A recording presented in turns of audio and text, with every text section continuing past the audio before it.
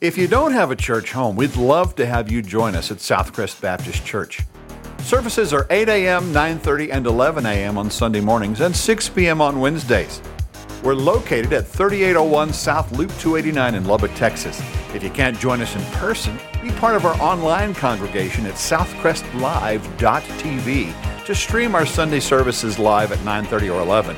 For more information, visit our website at southcrest.org.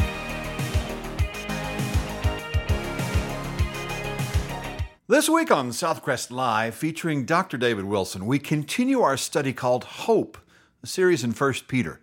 We're in chapter 4 today, verses 4 through 6, where Peter reminds believers that those who are dumbfounded by a Christian's commitment to Christ will in fact have to give answer themselves one day for what they've done with that message.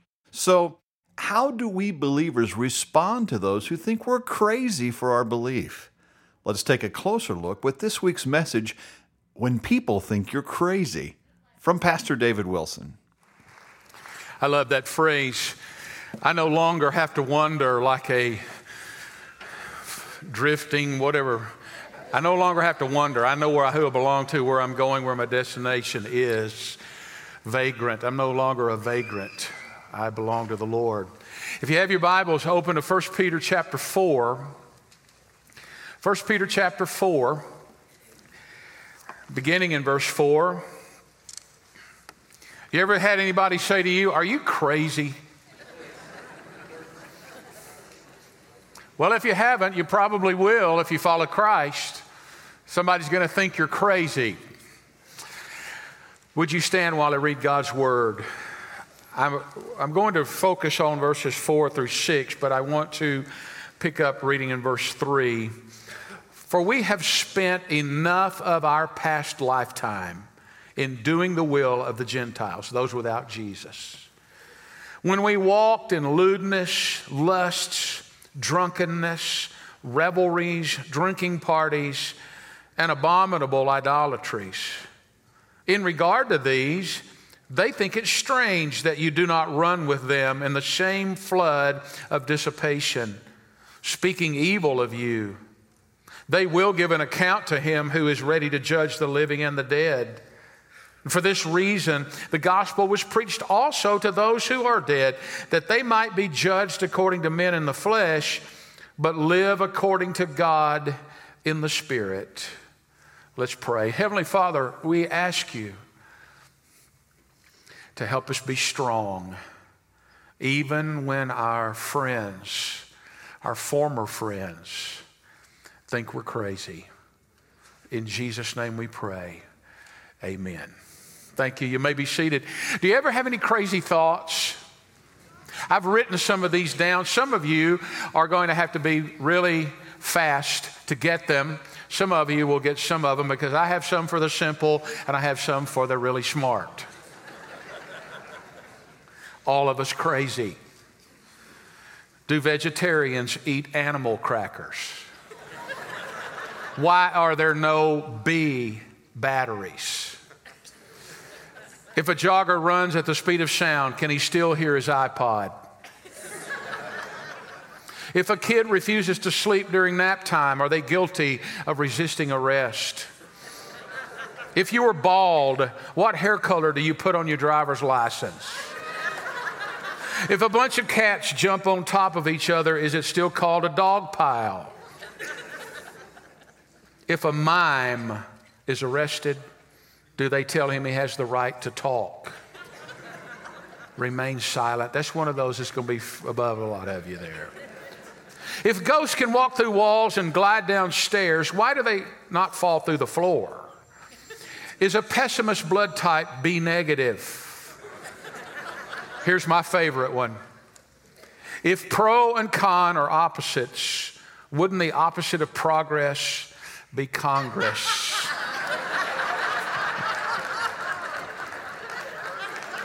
That's true.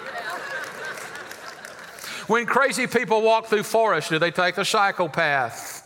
All right, do you know who Wile E. Coyote is? Okay. If Wile E. Coyote had enough money to buy all that Acme stuff, why didn't he just buy dinner? Can you plan a surprise party for a psychic?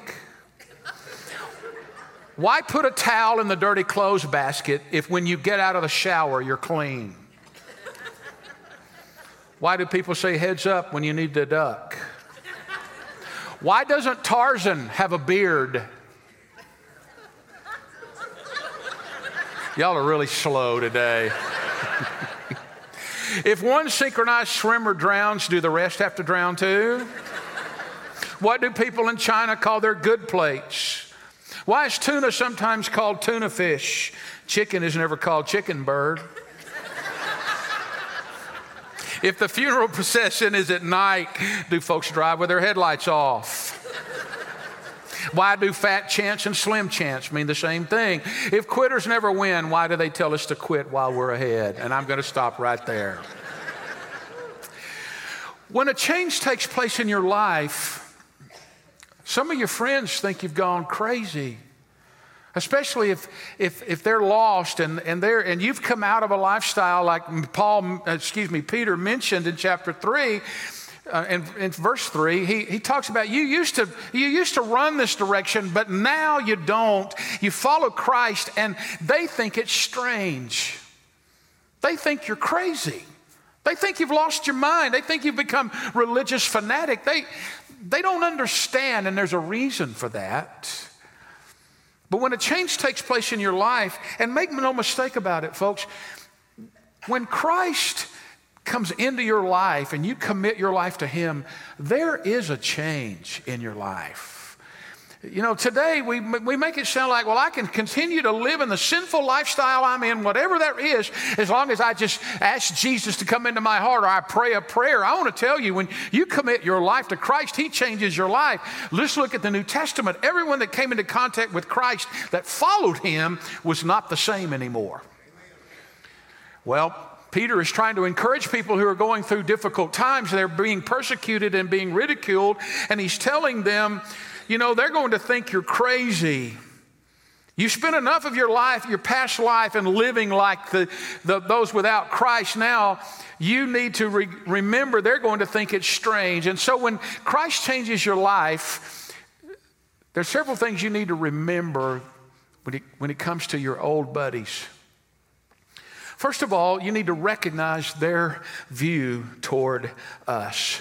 In verse 4, it says they think it's strange. Who is the they? It's those you used to run with, those you used to hang out with, those you used to drink with and do all kinds of things with. Those are the ones that they're talking about. They think it's strange. Think it's strange is an interesting word. It means to be staggered with surprise. They're astonished. They're shocked at your change of behavior. And we need to remember that we're not the only ones that people think we're strange, because long ago people still thought Christians were crazy. Paul stood before Festus defending the gospel. And the scripture says in Acts chapter 26, verse 24, that Festus interrupted Paul's defense. And he said, "You're out of your mind, Paul. Your great learning is driving you insane." Even the family of Jesus thought he was crazy. Mark 3:21 says, when his family heard about this, they went to take charge of him, for they said he is out of his mind. Some people are going to think you've lost your mind, that you've gone off the deep end. Why? Well, first of all, you no longer run with them. In verse 4, it says, they think it's strange that you no longer run. Join with them is the word. It says sometimes it means that you've joined the stampede. You become one with, you do things together with them. It's not that you're better than them. You don't look down on anyone. You don't condescend to anyone. But all of a sudden you don't want to do that anymore because it's lost its fun. It's not the same. Peter says their former drinking buddies are surprised that they don't run with them anymore. And isn't it amazing, people? Isn't it odd how people can ruin their lives through alcohol and drugs and venereal disease and not think it that strange? But when a person repents of their sin, gets right with God, and begins to clean up their life, they think they've gone off the deep end. Well, you used to be that way until you met Christ. And think about it, you could still be that way if you didn't know Jesus. You don't run with them anymore. It doesn't mean that you don't associate with them, but you don't run in the same stampede. You just don't want to do that anymore. And when they say, hey, come go with us on Saturday nights, and man, I just don't want to. Well, the second reason is you no longer relate to them. The unbeliever's lifestyle is described here very graphically. You no longer run with them in the same flood of dissipation. The word flood of dissipation means a pouring out. Dissipation is the word that Jesus used describing the prodigal son who ran away and went out there and lived in riotous living. That's the same word. It's living without any thought of tomorrow. The imagery is very interesting. It means wild and reckless living.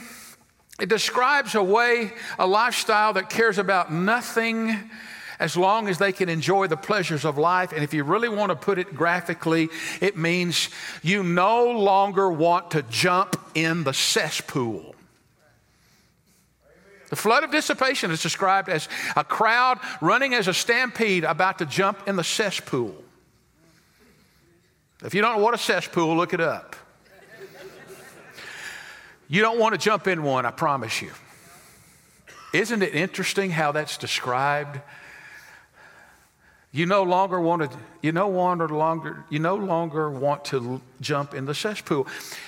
God pulled you out of that cesspool and cleaned you up with the righteousness of Christ and has given you a new heart and a new mind and new desires.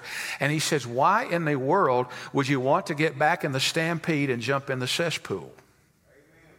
Now, isn't it amazing how many Christians want to walk up to the cesspool and sort of stick their foot in it? I hope you're getting what I'm trying to say.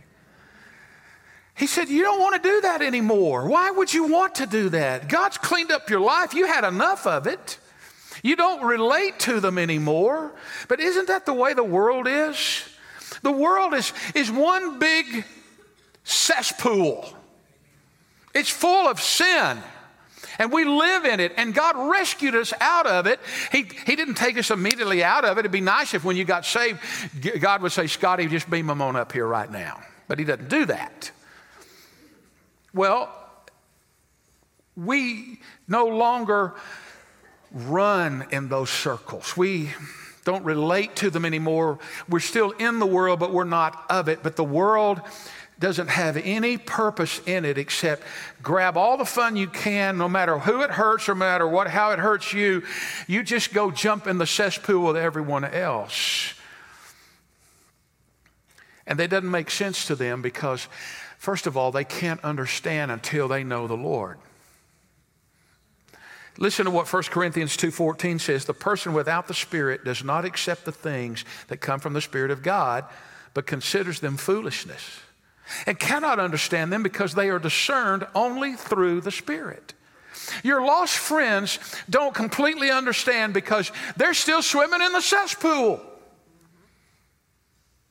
But they see, well, you look like you got clean. You must have gotten religious. Let me tell you what happened to me. Jesus saved me, forgave me, and has cleansed me from my unrighteousness. And now I have been set free and delivered. I no longer want to run in the flood of dissipation. I don't want to jump in the cesspool anymore.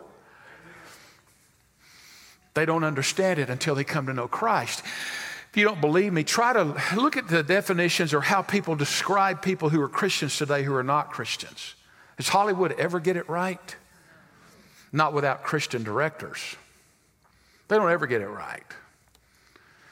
We're some kind of neurotics. We're some kind of people that need a crutch. Isn't it interesting that people who are hooked on drugs and have all kinds of marriage problems and all kinds of problems, they're the ones that say we're neurotic because we follow Jesus.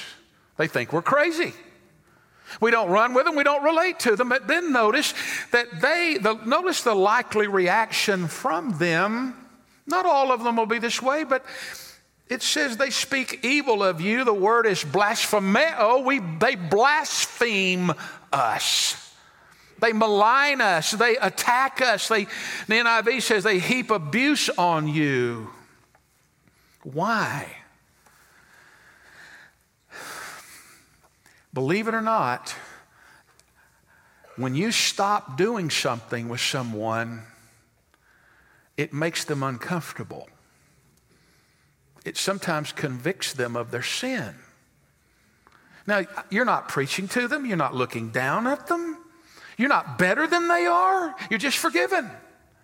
But God puts a new desire in your heart to say, I don't want to get in the cesspool anymore. And your friends are going, hey man, it's nice in here. Come on in here. But if you say, no, I really don't want to, there's another place I'd rather go. And they're going to say, well, what are you, lost your mind? Are you too good? Are you better than us? What's happened to you? Are you religious now? All of a sudden, they begin to slander you because they don't want the focus on them. They're convicted of their sin. And instead of looking at them, they would rather put the attention on you to make you look bad and call you names and accuse you. But isn't it interesting? Here's the cesspool crowd.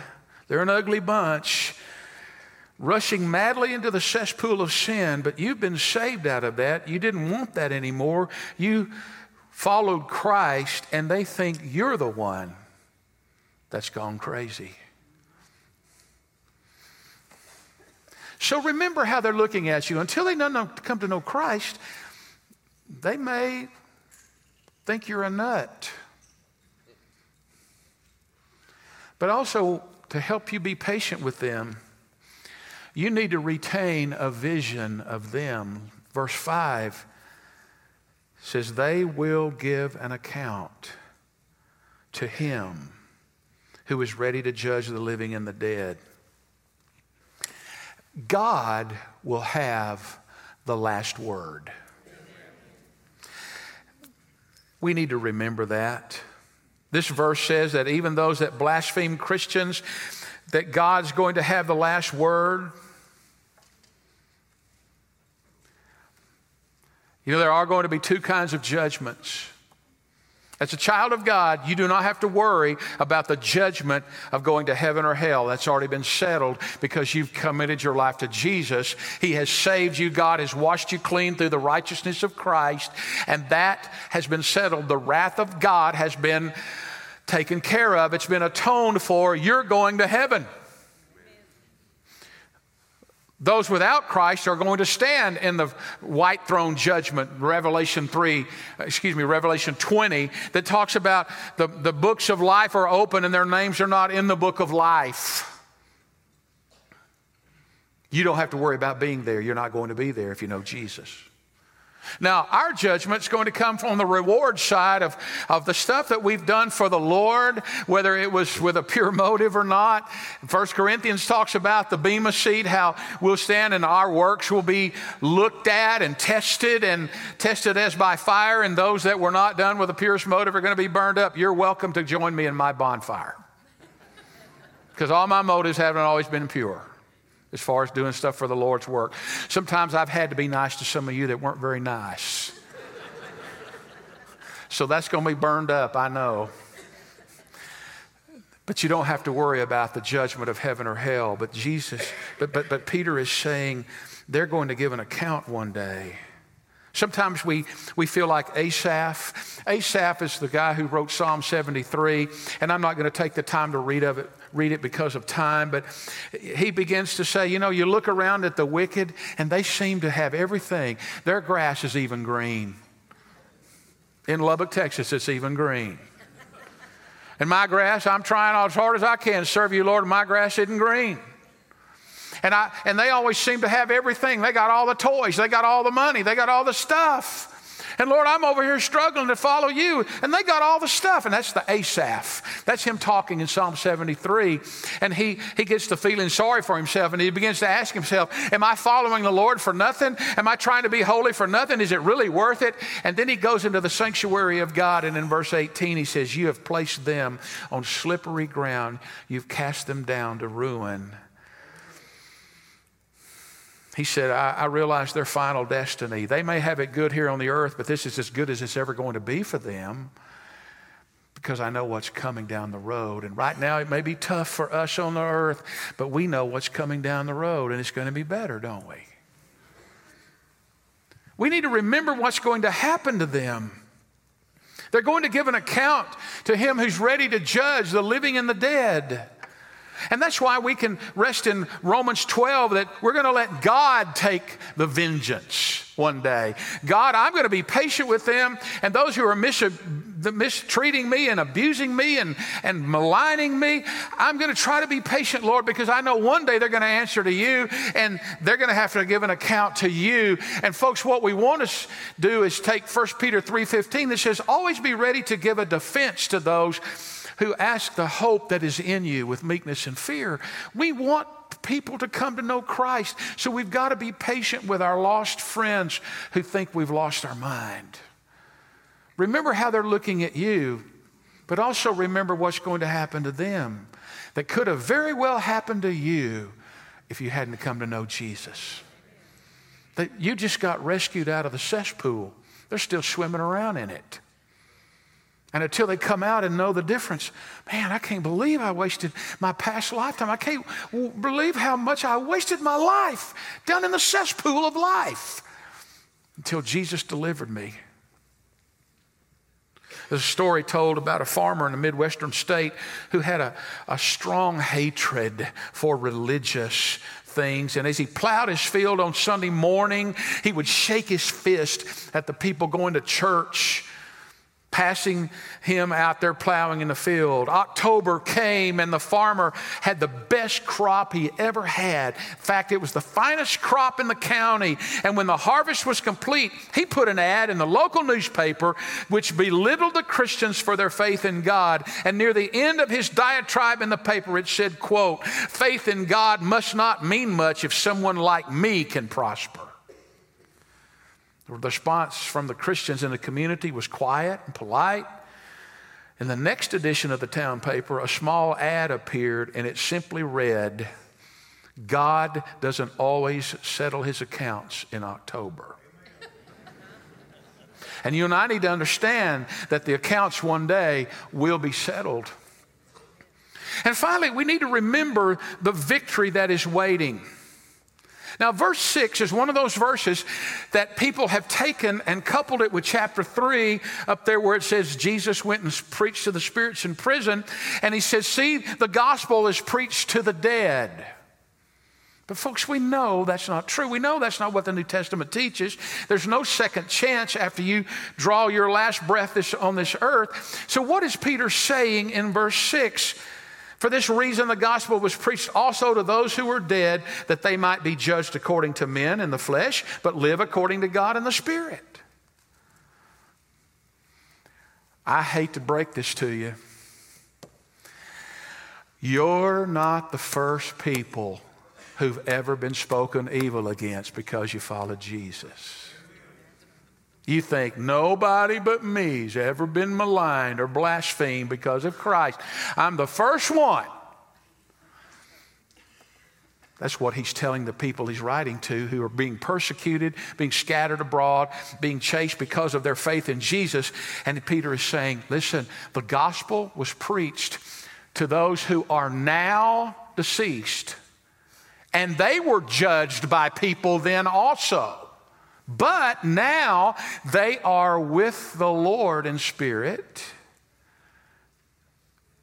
Okay, you got this? When you die, what happens to you? This old body dies.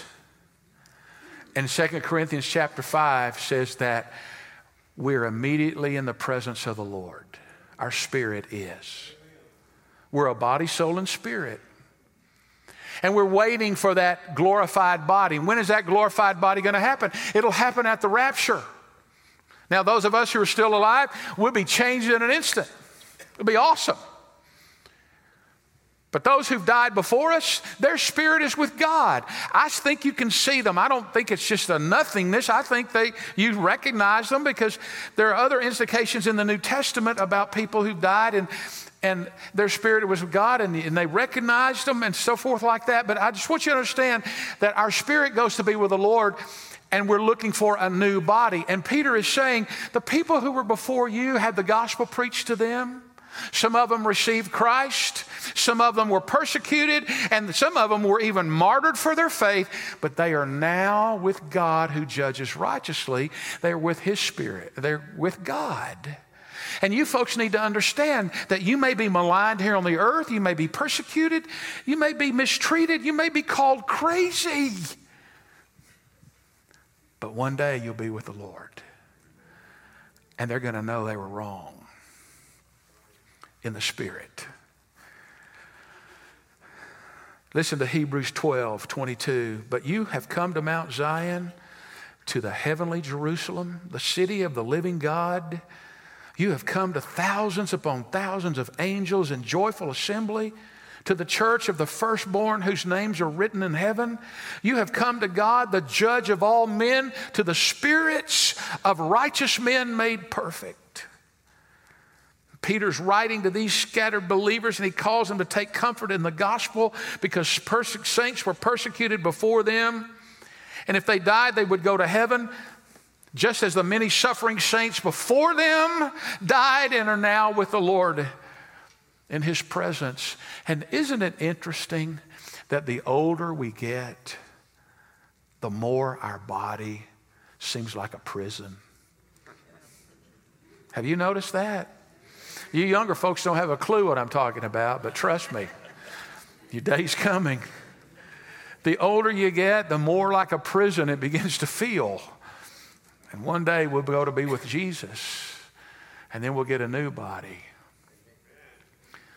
So two things. Is there any area of your life where you've got your foot back in the cesspool? 1 John 1:9 says, if we confess our sin, He's faithful and just to forgive us our sin and to cleanse us. You don't have to get saved again. You've already been saved. You may need to have your feet washed. Not literally, but spiritually speaking.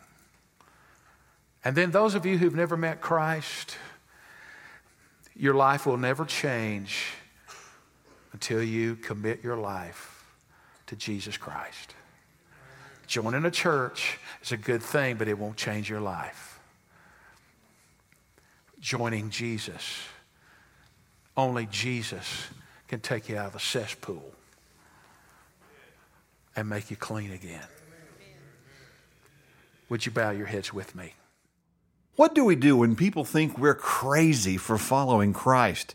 Well, in addition to recognizing their view toward us and the reasons why, we must retain a vision of them and what will happen if they fail to embrace the truth of salvation in Christ. And we remember the victory that is in store for us, that though we may be judged by man, we may live with God in the Spirit. We appreciate you joining us for the Southcrest Live podcast with Dr. David Wilson and hope that you'll join us again for next week's message.